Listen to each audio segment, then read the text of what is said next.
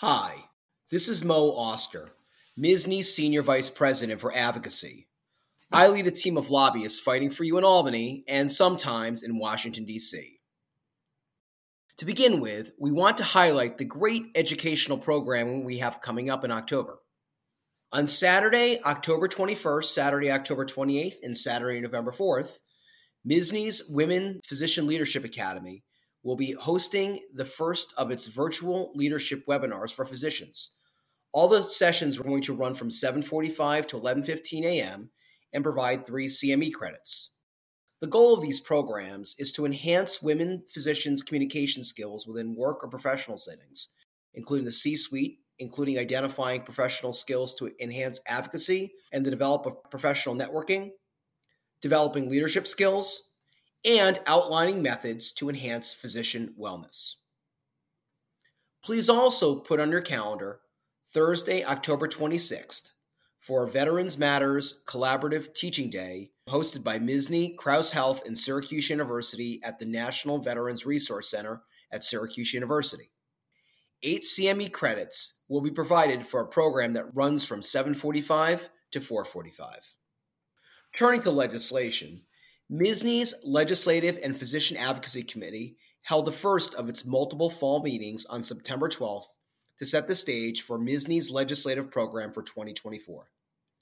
Physician leaders on the Advocacy Committee and physicians representing county and specialty medical societies provided numerous suggestions for legislation and advocacy ideas for MSSNY to advance in the coming months.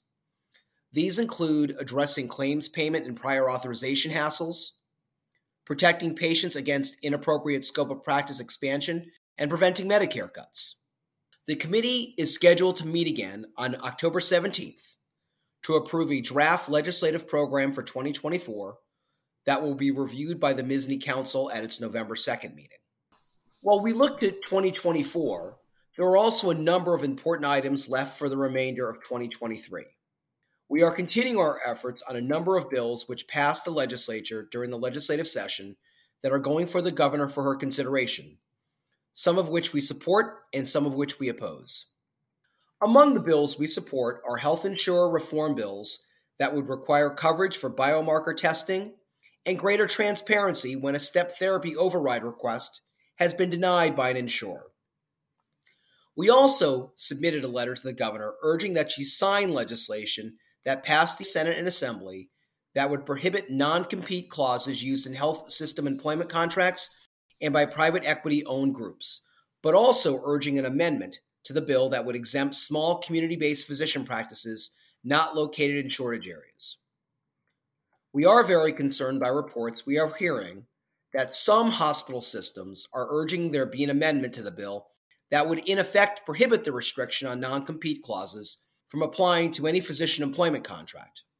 And, of course, we are continuing in our efforts in conjunction with numerous allies to urge that Governor Hochul again veto well-meaning, but ultimately disastrous legislation that would markedly increase damages awardable in wrongful death lawsuits. As you know, this legislation holds the risk of increasing your already exorbitant liability premium costs by 40% when no further increases can be tolerated.